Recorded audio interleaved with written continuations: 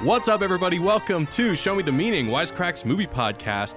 My name is Jared, and today we're talking about Spider-Man Into the Spider-Verse, and I've brought with me one person who's not really into comic books, Amanda. Hey. And somebody who's really into comic books, Matthew. Howdy, y'all. All right, so this movie's directed by Bob Paraschetti, Peter Ramsey, and Rodney Rothman, starring Shameik Moore. Let's go ahead and get people's first impressions. If it was the first time you watched this movie, what did you think? If it was your second time or perhaps third time watching it, tell me what this most recent viewing was like.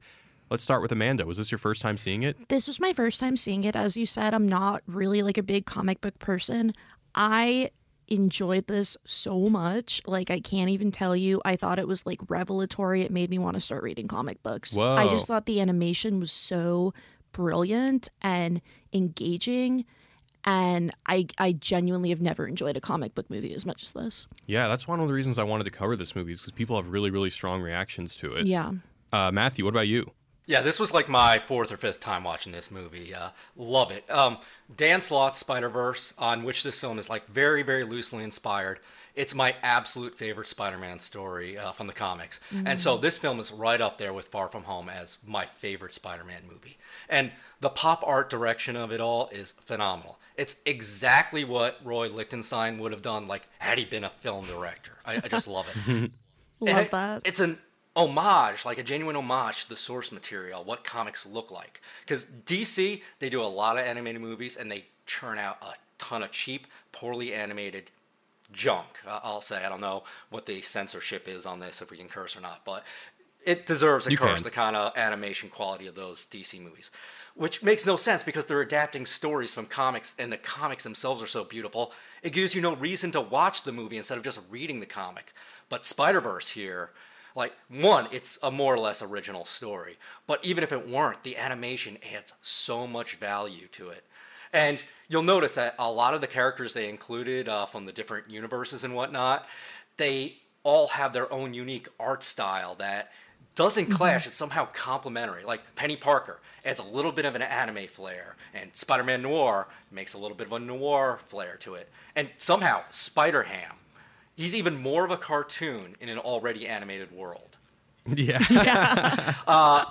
I love the way that they don't necessarily go with great power and great responsibility. They give Miles his own twist on that. The whole dichotomy between no expectations and great expectations, you know, which he has that for himself, no expectations. You know, he wants to drop out of Vision Academy at the beginning, just commit vandalism with his uncle.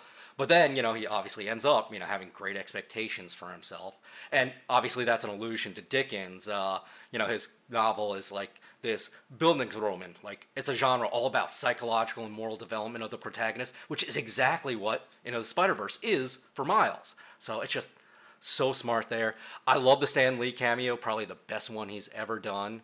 You know, where he says, like, something to the effect of, everyone goes into the costume eventually.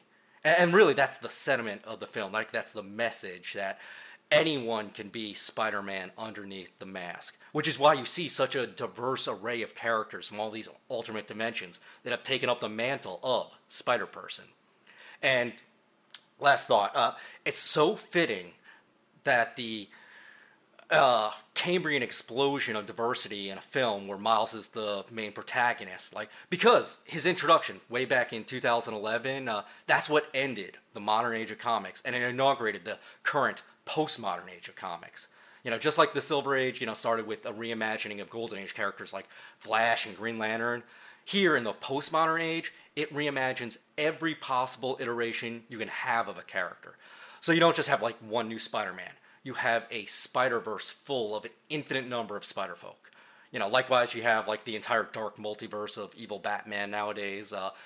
It's an approach which like is all about the millennial generation and our narcissism, like the idea that what every reader really wants to read are stories about himself or herself in the spandex and skivvies. And yes, there's already a cowboy Spider-Man and a cowboy Batman, so I'm benefiting from that, so much more to discuss, but I'll save it for later. Yeah, man. I'm glad to hear that you're really passionate about this. I'm always very curious to hear your takes on, because you're pretty much the only one on the team who really is deep into the comic lore and knowing what it was building off of and stuff like that. So glad to hear that you liked it. I similarly liked this movie a lot.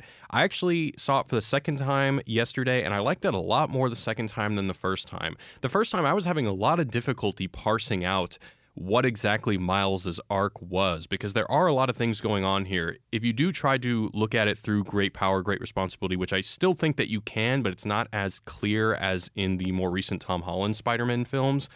But the whole thing with choice, I think, was confusing for me at first, but upon the second viewing, I think it really works. And I think that the emotional parts between Miles and his dad and Uncle Aaron work so well in this. As well, if not better, than some of the most emotional parts with Tom Holland and Iron Man. And for that to happen in an animated movie is just so awesome. And I hope they make more of these. I imagine they will. This movie was such a huge critical hit for them. So I'm looking forward to more Spider-Verse movies. But before we go into a recap, a couple things I want to bring up. One, if you guys have been listening to the podcast, you know I've been talking about this a lot. We now have a publication on Medium. We have partnered with them. We've been working really hard to be publishing articles regularly. So check us out at medium.com/wisecrack. Other thing I want to mention is that we're doing our South Park podcast right now. South Park is on the air, so every week we're breaking down every episode. It's called Respect Our Authority. Check that out on iTunes. And then lastly, this weekend, I'm heading to Austin to take part in the Austin Film Festival, and they're offering Wisecrack fans $25 off any badges if you guys want to join there with me. I'm going to be doing Q&As. I'm going to be hosting Q&As for various movies. I'm going to be doing some panels. So if you guys want to hit up the Austin Film Festival with me, it's October 24th through the 31st. You can go to austinfilmfestival.com, use the promo code Wisecrack25. You'll get $25 off badges, and you'll get to hang out with me. So hope to see you there. But without further ado, let's go into a recap of this movie. It's Miles Morales' first day at a new elite boarding school where he meets and quickly develops a crush on Wanda. After school, he and his Uncle Aaron graffiti an abandoned subway where he's bitten by a radioactive spider. When he starts experiencing symptoms eerily identical to that of Spider-Man, Miles goes back to the subway station where he sees Spider-Man take on a mercenary in order to stop the Kingpin from using a particle collider to open a portal to another dimension. The Kingpin's experiment fails, and Spider-Man gives Miles the only way to destroy the collider before he's killed by Kingpin. Miles is mourning Spider-Man's death when he discovers an older, flabbier Peter Parker was sucked through the wormhole. Having accidentally broken the key to destroying the collider, Miles now has to team up with older Peter to infiltrate Alchemax and make a new one before Peter's body glitches out of existence. Miles is able to spontaneously go invisible, enabling them to steal the relevant computer. But the head scientist Doc Ock is hot on their trail, and they're only able to escape because Wanda, aka Gwen Stacy / Spider-Woman from another dimension, reveals herself and saves them. It's revealed that Kingpin's wife and child died in a car accident after he drove them away, and he's using the collider to try to bring them back. With the help of Aunt May, Miles and company are introduced to Noir Spider-Man, Peter Porker, and Penny Parker, and together decide to save the multiverse. Seeking guidance from Uncle Aaron, Miles goes to his apartment only to find out that he is Kingpin's mysterious henchman. When Aaron hesitates to kill Miles, he's shot dead by Kingpin. After a boost of confidence from his dad allows him to master his powers, Miles suits up and joins the rest of the crew to destroy the collider. The rest of the team goes back to their respective dimensions, and Miles defeats the Kingpin. All of New York, including Miles' dad, celebrates the coming of a new Spider-Man. End of movie. All right, guys, before we go on, I want to give a shout out to our sponsors over at Skillshare. Skillshare is an online learning community with thousands of amazing classes covering dozens of creative and entrepreneurial skills. You can take classes in everything from photography to creative writing to design, productivity, all that stuff. Whether you're returning to a long-term passion project or you're challenging yourself to get out of your comfort zone or simply exploring something new, Skillshare has got classes for you.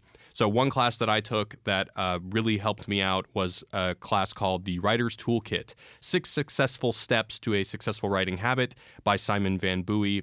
One thing that he teaches that I want to highlight is to read inspiring works. It's very important because the best way to get inspired if you're having trouble finding something that inspires you is to surround yourself with the things and works that inspire you. That's always helped me get a boost of creativity if I'm finding myself getting some kind of writer's block. So join the millions of students already learning on Skillshare today with a special offer just for Show Me the Meaning listeners, 2 free months. So Skillshare is offering Show Me the Meaning listeners 2 free months of unlimited access to thousands of classes for free. So to sign up, go to Skillshare.com/wisecrack. Again, that's Skillshare.com/wisecrack for your 2 free months. And now, back to the show. All right, Matthew, let's talk about the Miles are great power, great responsibility thing, because you said that it's not so much great power and great responsibility. It's having no expectations for himself versus learning to have greater expectations for himself. I think that's the theme that they were at least trying to go for there. And I do see that arc because Miles isn't very self-confident. He just wants to drop out of the specialized school, even though like he had the grades to get in there. He wants to hang out, with his friends back in Brooklyn. He just wants to live a normal life. He doesn't have grand ambitions to really do anything with himself or make anything of himself. And even when the Spider-Men are first trying to teach him how to be Spider-Man, like, he just lays down. He doesn't get up when they're like hitting him, and like he doesn't have that drive. He doesn't have that internal desire to like make it happen, get it done. Like, he has to discover himself. Like that leap of faith that he tried to take at the beginning of the film, where he gets to the edge of the skyscraper and can't jump, like, versus at the end of the film, like the climax of his arc where he just jumps off and it's awesome. He's doing all these flips. Like that I kind of see as finally having expectations for himself to be the Spider-Man for this dimension. So I agree with everything that you said, but I do think there is a great power, great responsibility thing, specifically in how the movie is always talking about choice. And I really like how what you said I completely agree with, but I think that the focus on choice works really cleverly with the film's preoccupation with quantum mechanics. So I think that ultimately he learns that he's responsible for his choices and that these choices have rippling effects. And even in the face of great uncertainty, one must take that leap of faith. So at the beginning, as you already said, Miles doesn't want to take advantage of the opportunity of getting into a prestigious school, and he even attempts to fail out.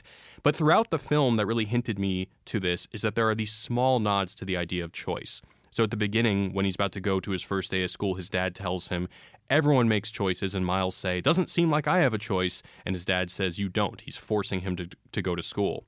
And then there's a very subtle thing when Miles enters the classroom and they're talking about quantum theory. You can hear the teacher in the background say, every choice that we make would create countless other possibilities. So on the one hand, this is foreshadowing the idea of quantum mechanics that is going to be explored when the multiverse implodes or whatever, and we get all these new Spider-Men in this world. But also, I think it is something that Miles is dealing with. Later, there's another time, this is very, very subtle, but when Miles goes into school, someone tells him, your shoe's untied, and he says, oh, it's a choice. And then when Miles first meets Spider-Man, Spider-Man tells him that his shoe is untied. And then when he does the first Spider-Man jump, he trips on his shoelace and falls on his ass, which ends up breaking the key. And so I think what's happening here is that he is either neglecting choice or neglecting responsibility. In a sense, he doesn't want to take the responsibility of going to this new school and having to really compete and having to take advantage of these opportunities that he was given through winning the lottery and passing the test. And similarly, MJ, during Parker's eulogy, she says he didn't ask for his powers, but he chose to be Spider-Man. And so to me, I think that, it's very interesting that I think there's some interesting doubling thing that goes on in this movie. So on the one hand, there's two paths that Miles can take. There's be like his dad or be like his uncle. His dad is a policeman. His uncle's a criminal. Once again, like great expectations, go to this prestigious school and, kick ass and be successful, or no expectations, be like a permanent bachelor like your uncle. And I think that ultimately the answer is that you need to take that leap of faith. So when Miles asks Peter when he knows that he'll be ready to be able to control his powers, Peter says, you won't. It's a leap of faith. And then similarly, we see something similar with Miles then teaching Peter that he has to take a leap of faith in order to know that he won't screw it up again with MJ. But I think that it's just about taking that responsibility for your actions. It's kind of like a bad faith thing.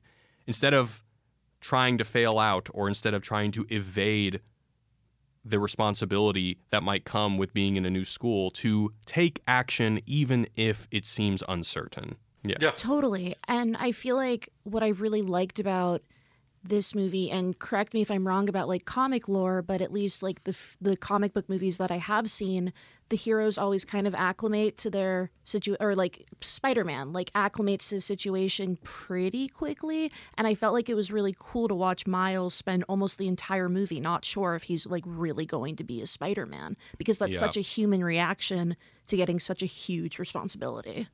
No, you're not wrong about comic book movies. Like, people got a little burnt down on origin stories, so they basically just want to like skip the origin part and get to, okay, this is the hero, he's confident with his powers, as quickly as possible. Like, even the Tom Holland Spider-Man movies, like, he's already been Spider-Man. You don't see him get bitten or anything. You don't see Uncle Ben. He's just, okay, he can already take the shield away from Captain America. He's good. So finding an origin story and a reason, to tell that whole origin story was very successful on the part of Miller and Lord. I'll give them that.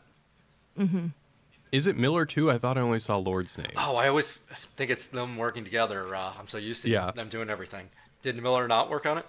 No, I guess not. I think I just saw Phil Lord's name on there. I mean, it's funny because people always say things like Matt Stone and Trey Parker also, but it's usually just Trey. I'm guilty of that, yeah. Yeah. Oh, yeah. So I think it was a really interesting alteration on the great power, great responsibility thing, because especially in these more recent Spider-Man things, we've always seen kind of interesting takes on it. So with Homecoming, it was, is Peter Parker, this young high school kid, responsible enough to wield great power? And then in the newer one, Far From Home, it was Peter Parker trying to put the responsibility onto Mysterio instead of taking it for himself, which he ultimately realizes he needs to do. And then in this one, it's just, I like how it's responsibility as a leap of faith, responsibility as not trying to evade responsibility at all, and to kind of dive first into uncertainty, which once again, when you bring up things like the Schrodinger's cat experiment, when you're being faced with two choices and the idea of it being both before a decision is made or when something is observed, I think it's just really, really clever. And as far as seeing different outcomes of choices, you're seeing two different Spider-Men, Peter Parkers, that have made vastly different choices in life. The ultimate version of Peter Parker, this fit, lean guy that is at the top of his game, versus Peter B. Parker, the Mr. Miyagi type in this movie, who is older, fatter, out of shape, despondent, broken up over his marriage, who's making all the wrong choices now. So yeah. Well, and ultimately he learns that.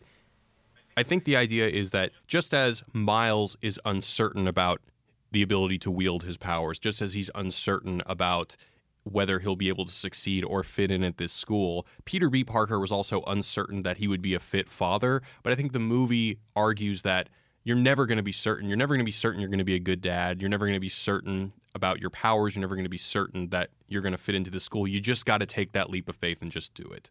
And I think it works so well. Agreed. Yeah. And then there's that part where I really, God, this movie really very efficiently is able to get so much emotion in there, because you really don't see a lot of Uncle Aaron and Miles spending time together, and you don't really see a lot of Peter B. Parker and MJ together. But yet, whenever Uncle Aaron tells Peter that, oh man, I let you down, man, it's so emotional. And then whenever Peter B. Parker is telling MJ that he regrets not giving her more bread, which is obviously a stand-in for I regret not giving you the kids that you asked for, it just works so well. And really, it just speaks to how good writing is all about efficiency. Like, we don't need to see 3 scenes with Miles and Uncle Aaron. We get it immediately. Yeah, and I think Uncle Aaron almost works better than Uncle Ben. Like, obviously, it's a subversion of the Uncle Ben dies, and that's what the motivating factor becomes Spider-Man. But having him be the villain, and that just heightens the drama so much. And pitting Uncle Aaron and his father against each other, almost Shakespearean in a sense, just because there's so much family drama to unfold. And do you see it as there's a forking road, one is his father, one is Uncle Aaron, and he takes a third independent path, or do you see it as him taking his father's path? The only way he's really diverging from his father, and he's not so much diverging as converging with his father by the end of the film. His father is very much against vigilantism, hates Spider-Man. Right. But, at the end, he's becoming more responsible, like his father, having higher expectations for himself. But his father's also moving in a direction where he can work with Spider-Man, and he doesn't see him as the villain. He doesn't see him as an impediment to responsible police investigation. He sees him as a potential partner in the fight against crime. So they're both kind of converging on each other. I do a little bit resent graffiti art being portrayed as like a signifier of deviance and like moral wrongness, because I feel like good graffiti is really cool. Oh, see, I don't agree with that, because first of all, on his suit, the spider symbol is graffiti. Yeah. And then I think that even the psychedelic imagery of the Collider and just generally the kind of postmodern aesthetic and all the multiverses colliding is supposed to evoke that kind of graffiti art. That's interesting, yeah. But Matthew, I wanted to ask more about this Uncle Ben thing, because that's not something I had thought of. But so in the original Spider-Man lore, Peter Parker regrets not taking action to save Uncle Ben, and so then he realizes, like, I can't sit on the sidelines because then good people like my uncle will die. What do you think that Miles learns when Uncle Aaron dies? I think it definitely shatters who he thought about his uncle, although he already did see that in a few scenes earlier when he was in his uncle's apartment and Prowler comes in and he realizes it. Maybe it's the fact that, like, he wasn't really in the fight. Like, the other Spider people were so competent, so knew what to do with their powers and how to take on these criminals, and all he could do was run. You know what? There is something there that's happening. There's something. I don't do you exactly think have my finger on it, though. I mean, it's kind of like if you lose your role model, like Uncle, he wanted to be Uncle Aaron. Right. That was like, he didn't want to be his dad. He wanted to be Uncle Aaron, and finding out that your role model is not who you thought they were is pretty. It kind of throws you into a crisis of what to do with yourself. So, but do you think that I'm focusing on this thing of choice since it's all over the movie, but do you think that he's realizing that, in a sense, Uncle Aaron didn't take responsibility for his decisions, because Aaron is on his deathbed with heavy regret saying, I let you down, man. Mm-hmm. And so do you think the lesson is to not be passive, to not try to fail out of school just because things are uncomfortable, or not to think something. I'm still trying to figure it out myself. I wish we knew a little bit more about why Uncle Aaron became Prowler.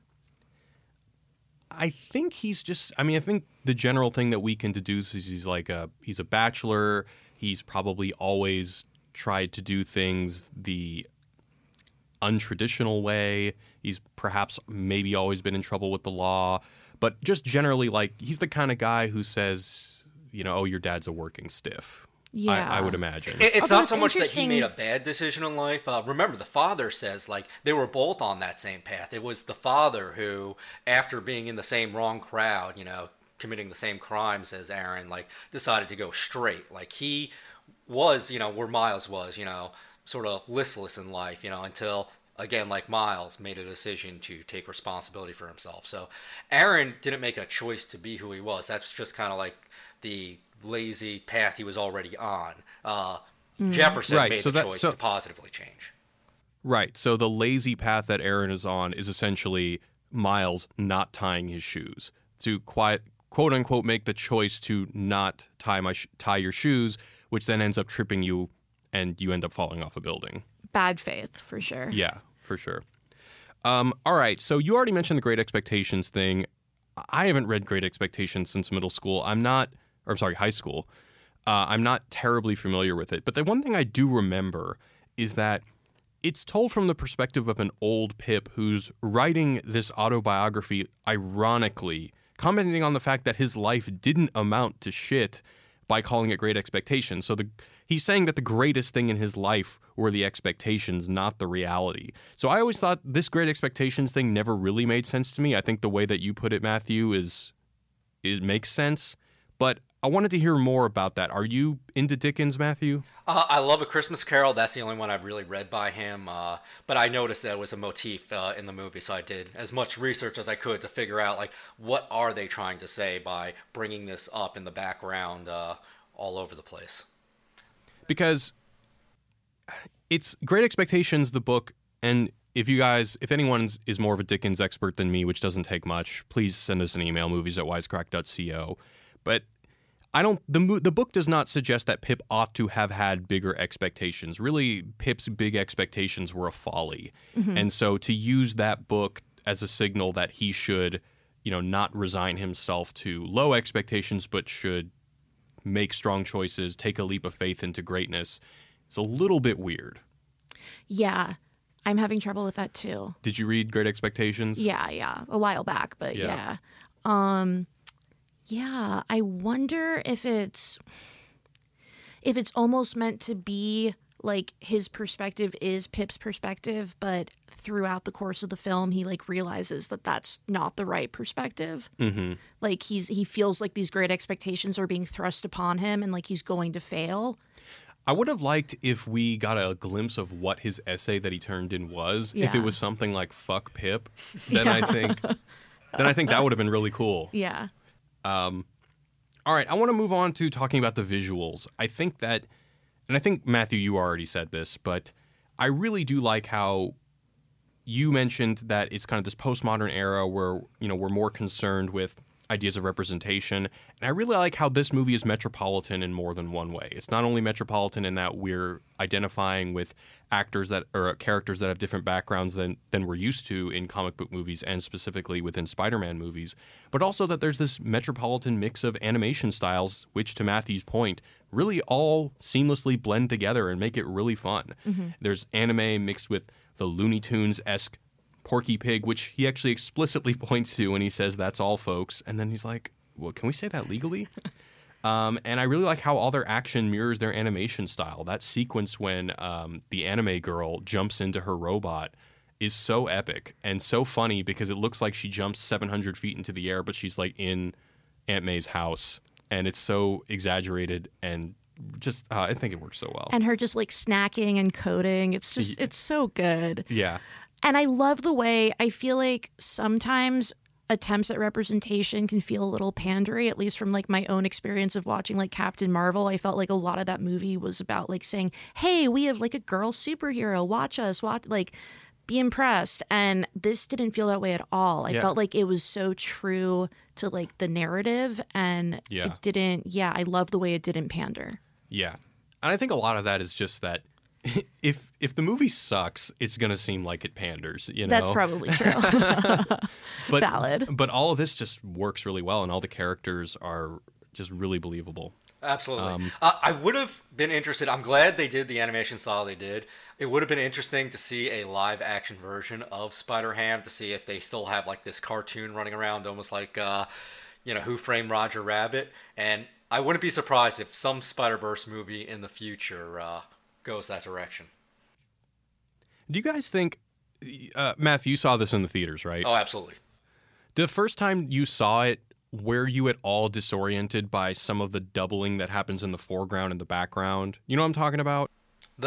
Oh, yes, exactly. No, I was noticing that again last night, too. Like, oh, no, is there something wrong with the new 4K TV I just bought? But, because it kind of doubles, blurs a little bit.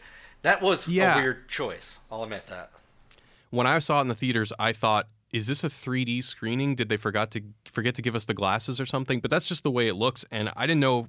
Now, watching it for the second time, I was wondering if there is this. We talked about this theme of, in a sense, quantum mechanics being stuck between two possible paths, this duality between his uncle and his dad. If this doubling is also there for thematic reasons, in that the out of focus background and foreground are characterized by these double layers or these double images.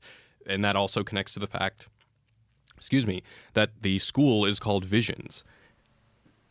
Yeah, I thought that was a weird name for the school, because first time I saw the movie, I'm like, wait, does this tie into the broader like Marvel universe? Is this like run by Vision from like Vision and Wanda?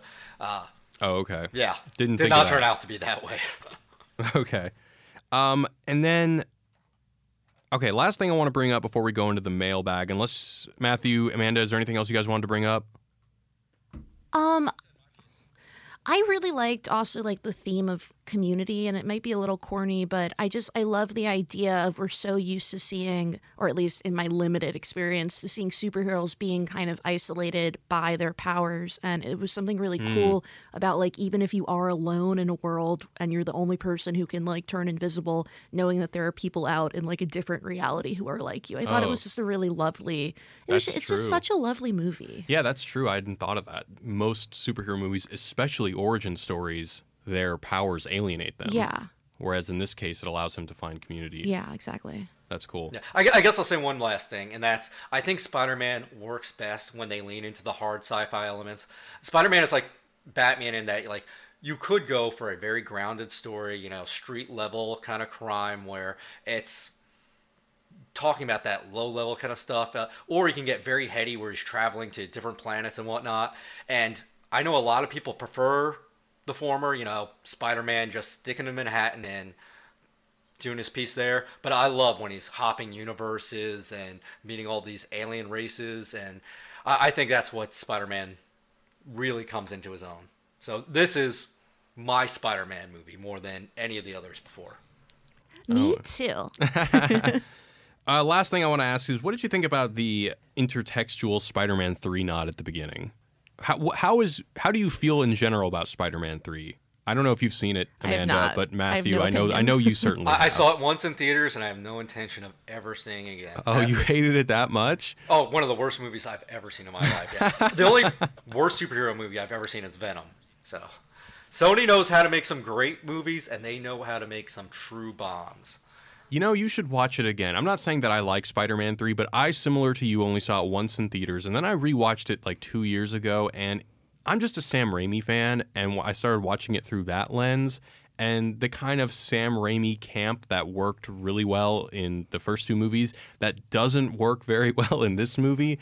But if you like Sam Raimi, I think you can find some things to appreciate about the movie, but it probably just did disservice to Spider-Man. I guess I can give it one more try. But as far as like the intertextuality, I do love and hate, you know, how he's reading Spider-Man comic books, you know, in his world. Mm-hmm. They get a little too close in that artwork to what Peter Parker actually looked like, you know, and to what Peter Parker must have actually been going through when he still had a secret identity at that point in the movie. That seemed very suspicious. Like, why would you put yourself out there like that in the comic book form? Yeah, in general, I'm pretty critical of those kind of winks and nods. I didn't even really like it that much when it was in Logan, when you see Logan reading X-Men comics. It just opens up so many questions about the believability of the world that I think, and I don't really think it adds much often. But I mean, this joke was funny. I remember in the theaters, people were losing their shit over it because the whole dance that he does is basically a meme now. Yeah, and which is why it really doesn't detract that much from the movie. Yeah. One property that really nails that actually is The Boys. You don't see it on the TV show yet, but in the comics, the characters are also comic book characters, and it makes perfect sense in the world. One thing I did feel I kind of liked, I don't know if you're talking exactly about this, but the moment when he's watching the cartoon character have the same reactions that he had to his experience. Yeah, he's reading the comic book and... Yeah, and it's literally his experience, and I feel like that also kind of connects to him feeling so much better once he meets other Spider-Mans from other universes. Oh, okay, yeah. Like, just kind of wanting to have your experience validated. I don't know. Okay, I buy that. All right, we're going to go into the mailbag. Amanda and Matthew, are you guys up on Breaking Bad at all? Yeah, I saw El Camino. I saw the pilot episode. Oh my God, that's it? Are you going to die if we do spoilers? No, not at all. Go for it. Okay. All right. Well, you know what? Actually, we got a voicemail about the Joker. We got a couple voicemails about the Joker, and as our comic book expert, I still want to hear what you think about it, Matthew. So let's go into our first voicemail about Joker. You guys can hit us up at 213-534-8807. This one is from Levi. What's up, Show Me the Meaning crew? It's Levi. I'm calling in about the Joker. I just want to say that I saw it for the first time on opening weekend, and I thoroughly enjoyed it. I saw it as a character study and as a critique of modern society. And I think when certain members of your podcast call it a "we live in a society" meme, it may speak more to the person making that comment rather than the art itself.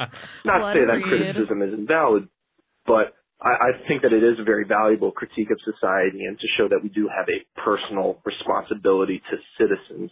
I also wanted to say on the aspect of viewing it as a comedy, I saw it the next weekend, this time on a date, and I saw it much more as a comedy. For instance, when Arthur is bent over and his body just looks contorted and horrific as he's just kind of loosening up his clown shoes.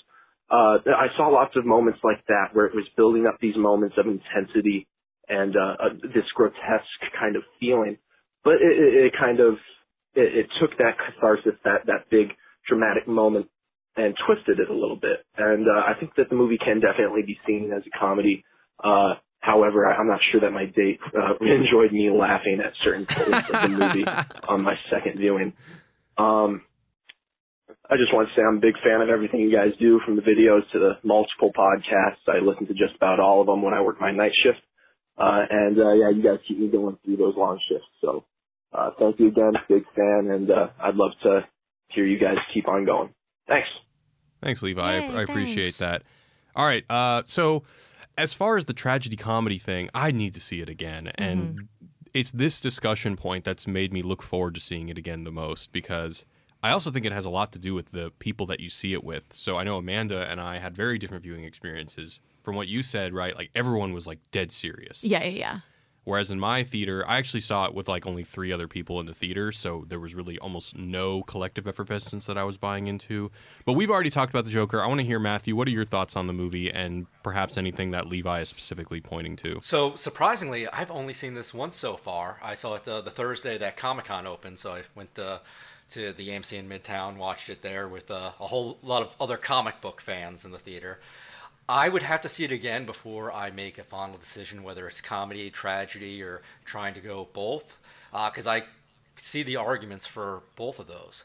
As far as it being "we live in a society" meme, I am going to have to disagree with Lux a little bit on this one. I think the original Killing Joke is far more so that, because there you have purportedly a sane Joker, like who's pre-Joker before that, and it takes, one bad day, society putting him through that in order to crack. Whereas Arthur here, he has these long-term, mental problems that, might have been inflicted onto him as a child, might have been with him just naturally since birth. Everything in the movie is suspect. We know very few scenes that we can trust that we're seeing what's really happening. I would say probably the end at Arkham is real, where he's realizing that his neighbor, who he thought was his girlfriend, those didn't happen. That scene of realization is probably real. I wouldn't imagine an insane person is imagining themselves realizing they're insane. And probably where he's watching Maury for the first time, and he comes out of the daydream. Those we can say are real scenes, but everything else is suspect. So whether it really is society to blame or whether it is a delusion of a madman that is blaming society without cause, the film is way too ambiguous on that to really form a thesis as to it. So am I to hear that you're uncertain where you land on the movie in terms of if you liked it or not? Oh, I enjoyed it very much, mostly because Okay. I was just so afraid I was not going to enjoy it. The last thing I wanted was a definitive origin story of the Joker. This is who he is, no questions. And there are plenty of questions as to what parts of the movie are true and which aren't. We get that thankful multiple choice. We don't have to pick, which of these is the right answer. Gotcha. All right, let's do one more voicemail about Joker, and then we'll go into some emails. Hey, this is David, longtime listener, first-time caller. I'm hoping not too late to give an opinion about the Joker movie. I enjoyed your guys' review, and I enjoyed listening to your thoughts. One thing that really confuses me is how much people are giving it grief for its moral ambiguity. It's a Joker movie. Of course it has moral ambiguity. I mean, we've been cheering on the Joker forever, and he's been a murderous, psychopath, manipulative person since the beginning of Batman.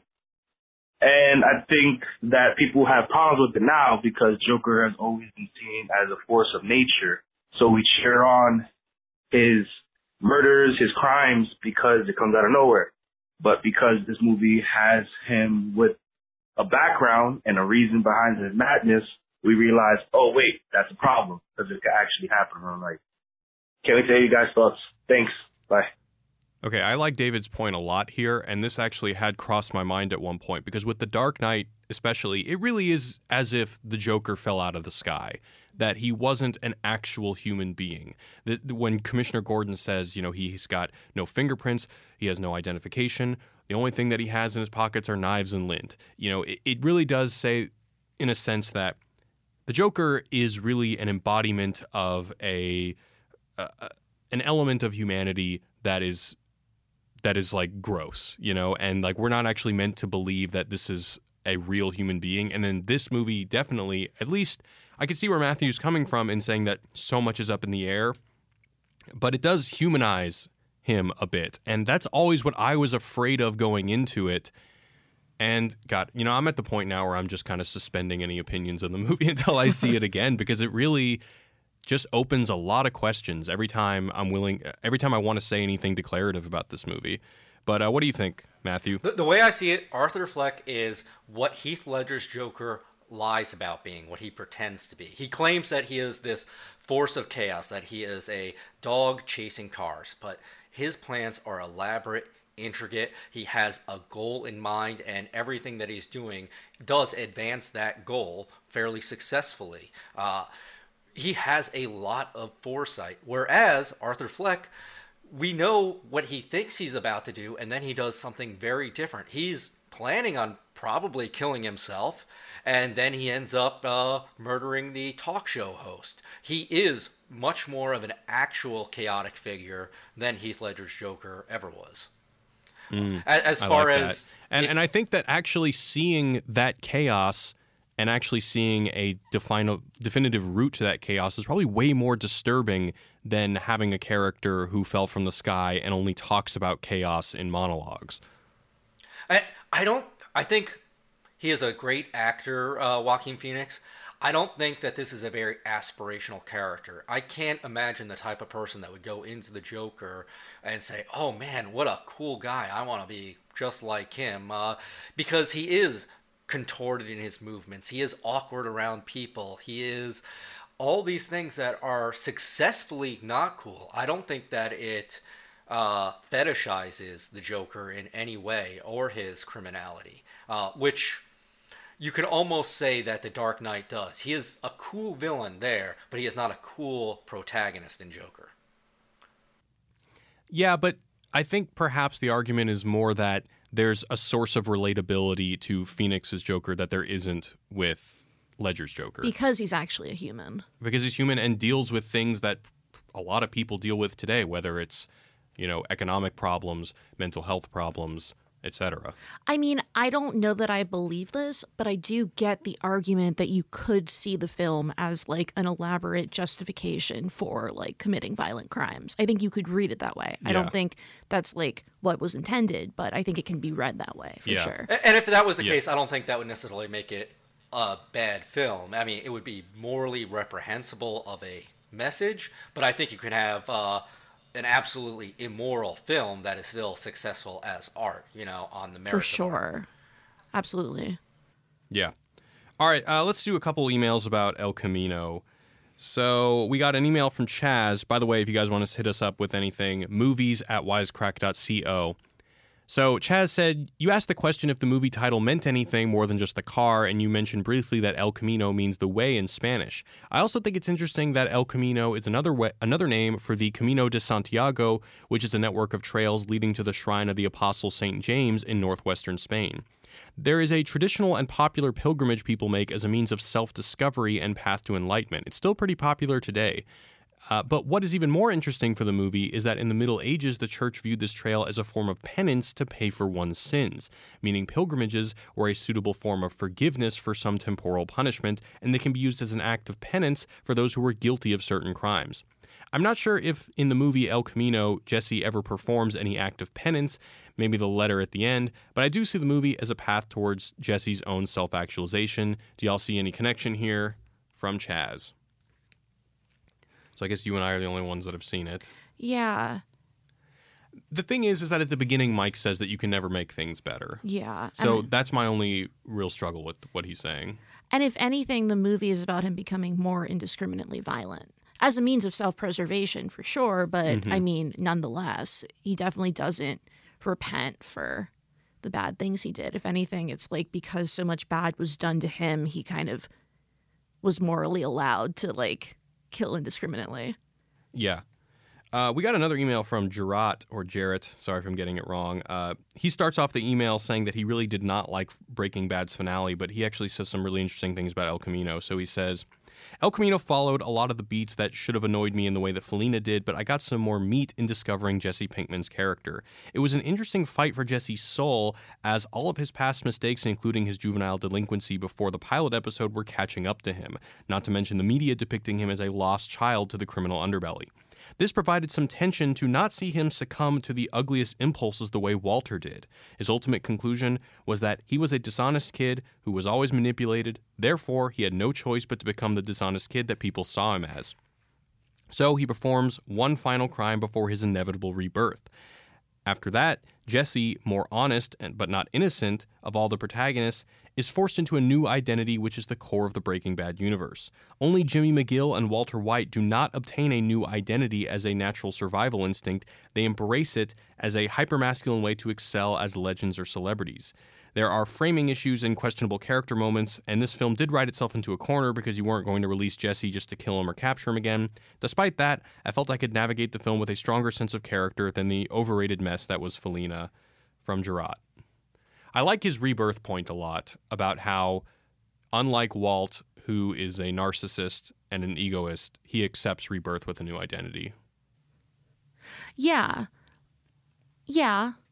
I mean, he does it exactly the same way that Walter did, though, like in season 3 or whatever. Oh, you're right. Wait, but did Walter... Yeah, I guess... Walter, he literally follows Walter's exact path towards, like, using this guy as a way of getting a new identity. You do get the sense that he's going to stick to it, but I thought it was interesting that even in trying to, like, create a new story for himself, he still went back to Walter's guy and did Walter's thing.